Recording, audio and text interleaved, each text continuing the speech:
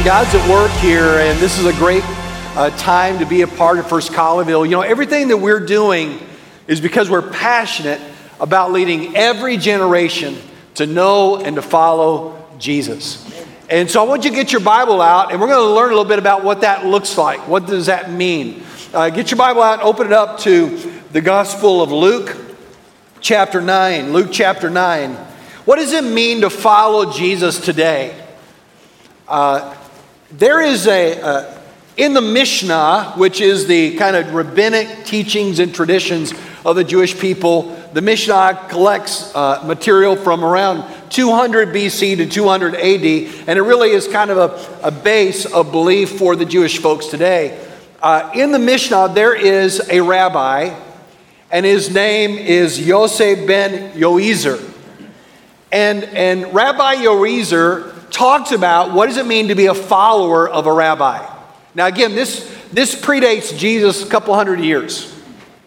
But his words have really jumped out and give us an idea of what does it mean to be a follower of a rabbi.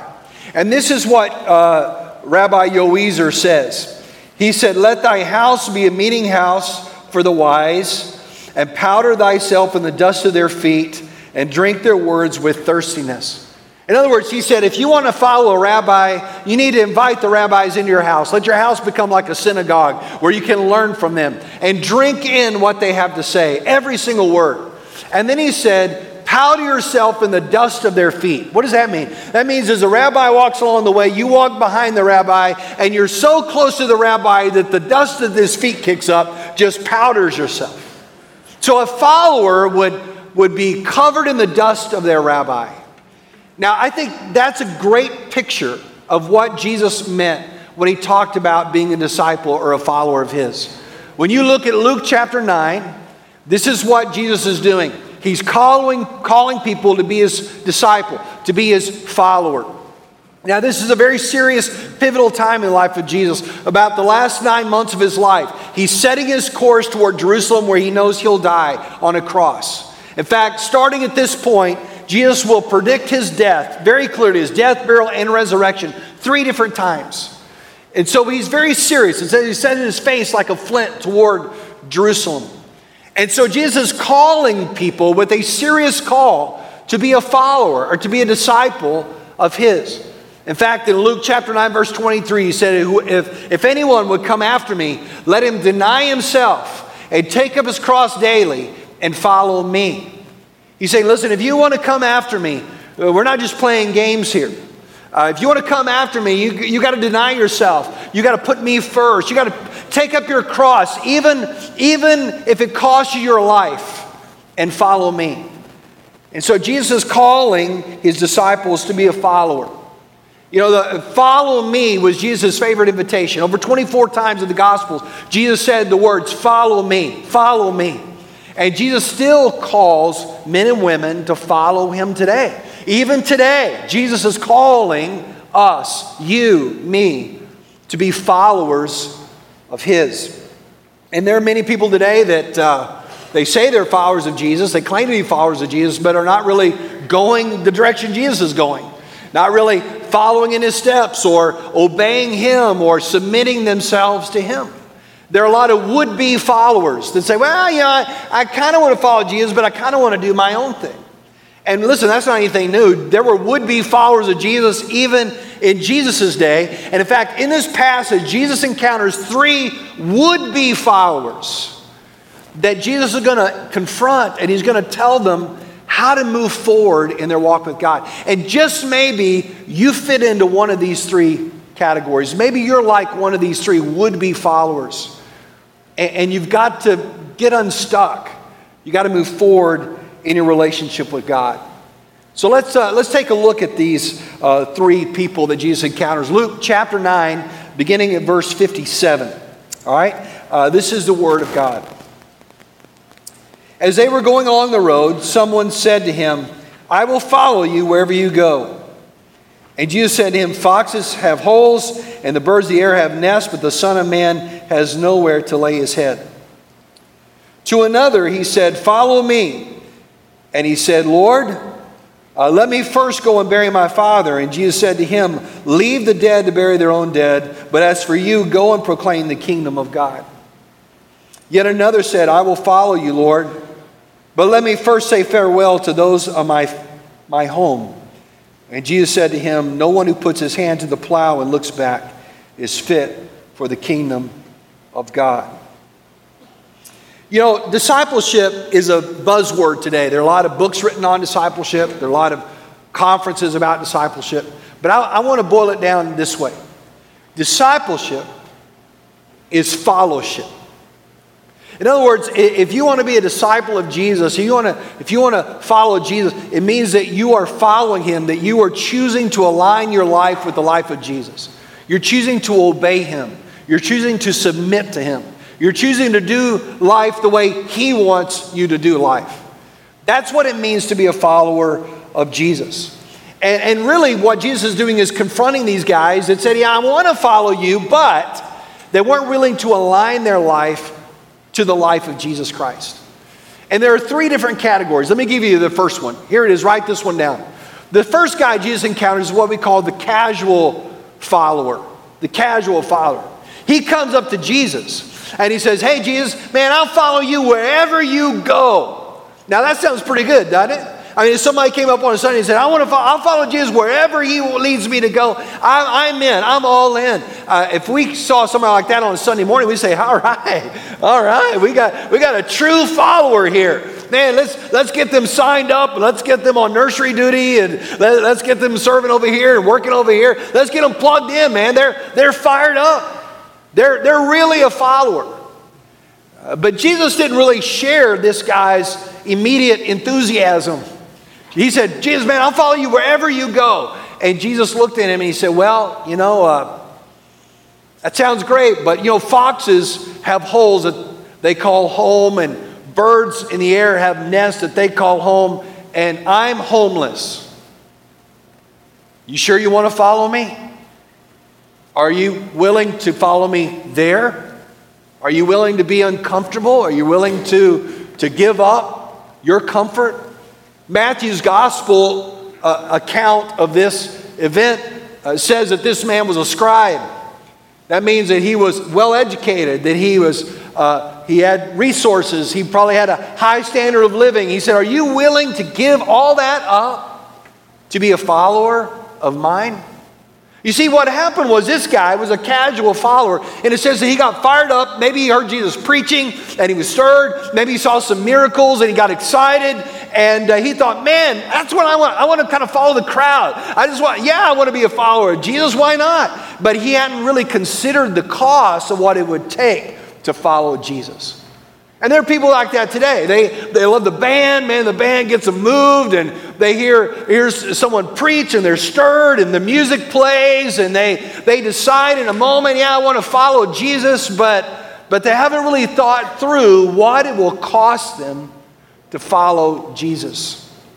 A while back, I remember going to a restaurant, and I used to like the restaurant, right? And then it went out of business. And then it came back online again, except there was a sign posted outside that said, under new management, right? Now, when you see that sign, what that sign means is, I know it was bad last time, but I promise it'll be better, right? Because we've made some changes. We got a new leader, a new manager now, under new management. Well, the same thing is true when you give your life to Jesus. When you give your life to Christ, he hangs a sign on your life that says, now under new management. There's a new person leading the charge here. And there are changes that need to be made. Listen, one of the costs to following Jesus is the cost of change. That you can't follow Jesus and keep living life the way you used to. That when you become a follower of Jesus, he is in charge. He's leading the way. He's making the decisions. You're aligning your life to submit under him. You say, well, what do you mean by that? Well, what kind of change are you talking about? Well, let's just give some examples. Following Jesus might mean that instead of living with your boyfriend, that you separate for a period of time, and then you really learn what it means to have a godly marriage, and then you only live in together after you're married. That would be what Jesus would lead you to do. Why? Because he knows how marriage works. He knows what's best for you. He knows what it would take to keep the marriage together. That may be a change that you would need to make. Listen, following Jesus may mean that you spend your time differently, that you don't spend so much on your hobbies or on your vacation, but you really spend time investing your life in other people. That's what Jesus would lead you to do. Maybe it's going to be letting your kids go and follow Christ, and maybe serve on mission field, or maybe serve in a Christian camp when you think they ought to be interning for the summer to get a better job. I mean, there are a lot of issues that may come up. I don't know what it's going to be for you, but I do know this, that when you decide to follow Jesus, Jesus will make some changes. And the true follower of Jesus doesn't say, whoa, I was into the band and all, but I'm not into this kind of change. No, a true follower says, Lord, wherever you lead, I'll go. Jesus, he said, I'll go wherever you want to go. He said, are you sure? Will you go here? Will you give up some comfort? Will you let me be in charge? Will you let me call the shots? When I was a kid growing up in church, we used to sing this old hymn. Wherever he leads, I'll go. Wherever he leads, I'll go. I'll follow my Christ who loves me so. Wherever he leads, I'll go. How many of y'all have sung that song before? All right. Now listen, it's one thing to sing it. It's another thing to live it, isn't it? But that's what a true follower does. A true follower says, Lord, really, wherever you want me to go, that's where I want to be. That's where I want to be. Not a casual follower that says, hey, I don't want to make those changes. Wherever you lead, I'll go.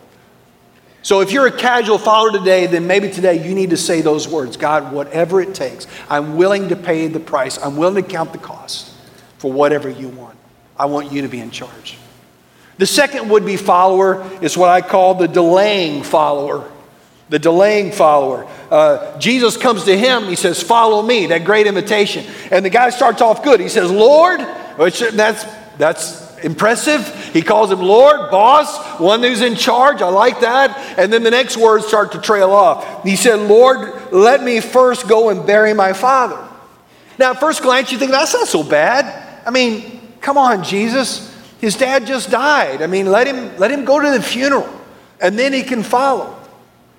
But on closer examination here, most scholars agree that this guy's probably not going to a funeral anytime soon. He was probably saying this, Lord, I want to follow you, but I've got responsibilities right now. I got to take care of my family right now. I got a lot on my plate right now. But once my parents pass on and I've got a freer calendar, then I will follow you. Not now, but maybe later. Not today, but maybe someday. There are a lot of people that are delayed followers. I mean, they want to follow Jesus, and they want to be right with God, and they hear, man, God's got a plan for you, and God wants to use you, and God's giving you gifts, and all this kind of stuff, and they're stirred in their heart, but they're like, but not now. Not now. I'm not quite ready yet. They'll say something like, when I get out of college, then I'll stop sowing my wild oats, and then I'll settle down, and I'll really follow Jesus. Or, man, when I get a career, then I'll be more stable, then I'll follow Jesus. Or maybe when I get married and really things start to settle down in my life, then I'll follow Jesus. Or, when the kids come along and things really slow down, that's when I'll follow Jesus. Or when the kids finally leave, and they go off to college, and then I'll have all this extra room and all this extra time on my hands, then I'll follow Jesus. Or, when the kids get married, because now I'm going to college, and all my weekends are taken up. I'm just really slammed with that. But, when the kids get out of college and they get settled, then everything will kind of slow down for me. Or when the grandkids stop being so busy, or when I finally get to retirement, or when we settle in that retirement home. You see, you can spend your whole life thinking that one day you'll follow Jesus.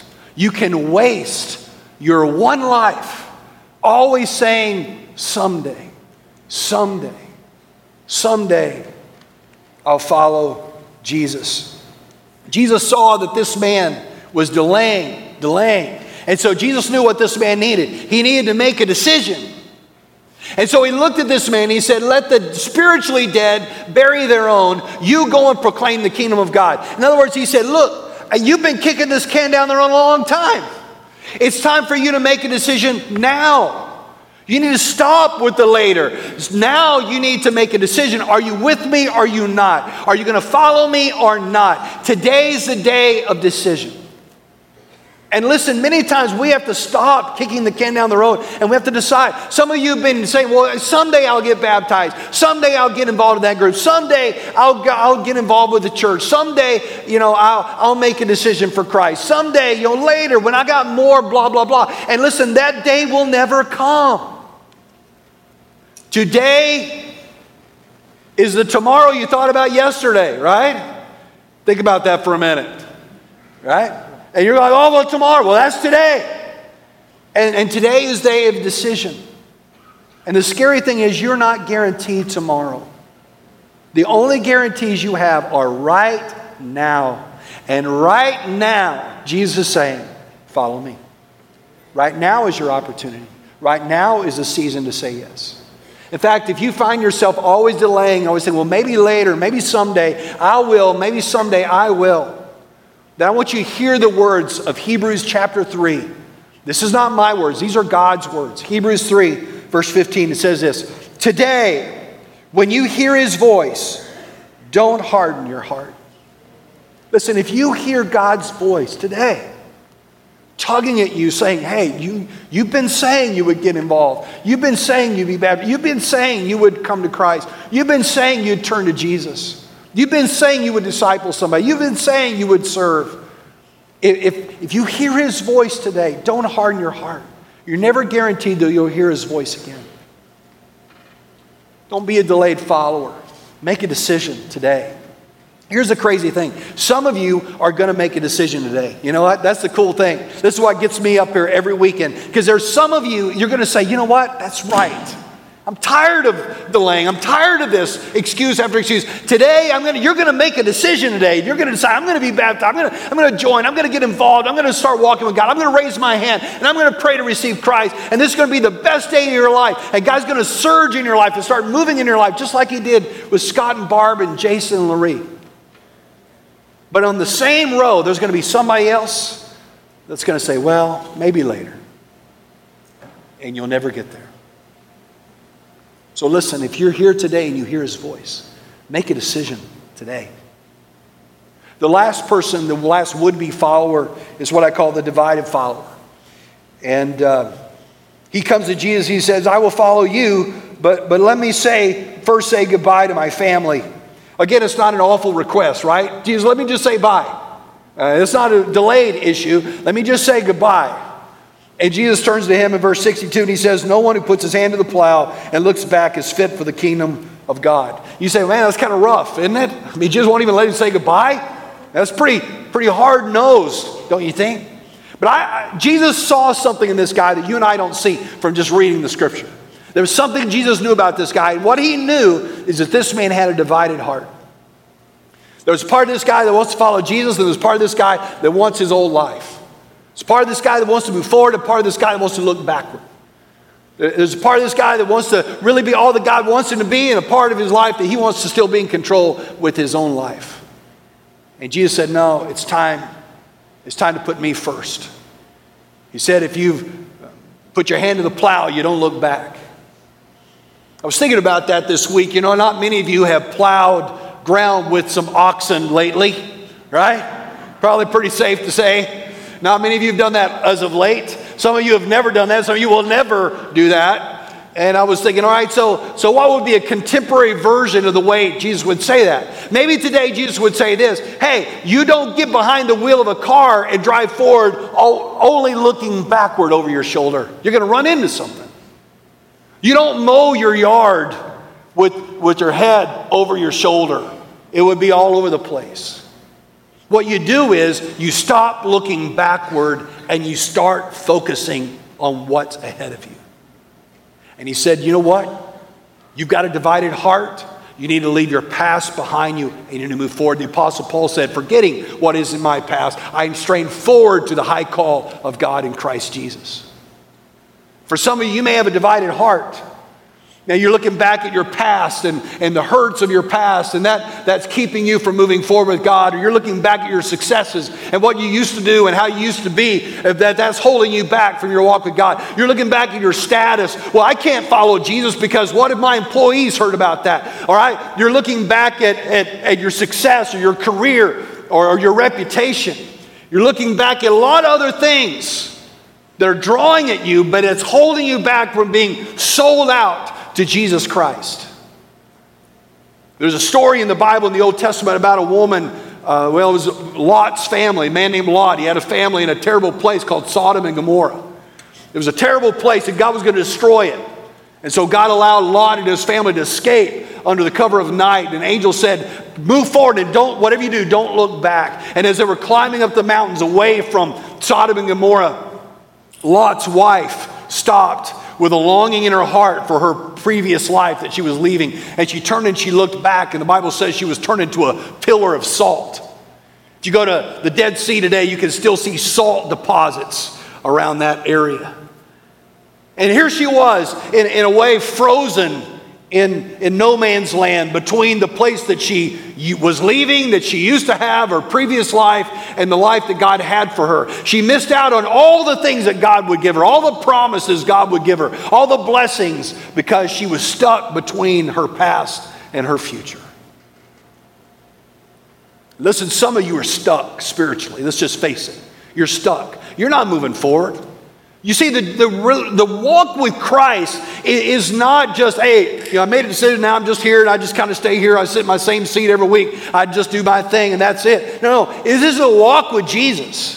And you're either getting closer to Him or you're drifting further from Him. You're moving in power or you're getting weaker. You're getting more and more like Christ. You're getting less and less like Christ. It's one or the other. And listen, you can't move forward with God grabbing hold of the things of the past. You got to let go of those things so you can now receive what God has for you. And some of you, you have a divided heart. And what you need to do today is say, Jesus, you're first in my life. Not my career, not my possessions, not my status, not my reputation, not my children, not my relationships. You are the first in my life. And I want to align all that I am under you. That's the decision you have to make today, to put Him first. Let me tell you, that was a huge turning point in my life. When I finally got to a place in college where I said, Lord, I just want what you want, and that's all. That was a turning point for me. And listen, maybe that's what's holding you back. You're not saying, Lord, I want to put you first. I want to serve you first. Enough with the excuses. Enough with the maybe later. Enough with the, well, I do that on occasion when I can. To really say, Jesus, you are the first priority of my life. That's what Jesus wants. When you look at this, discipleship is fellowship. Jesus is calling every person in this room to follow Him. For some of you, that means counting the cost. For others of you, it means making a decision. For some of you, it means putting Jesus first in your life. But Jesus is still calling. He's calling you to follow Him wherever He leads. The question is, what decision will you make? We're not told what these guys did, by the way. We're told what Jesus said to them. We're not told their response. And the response that you will make is still unwritten as well. What will your response be?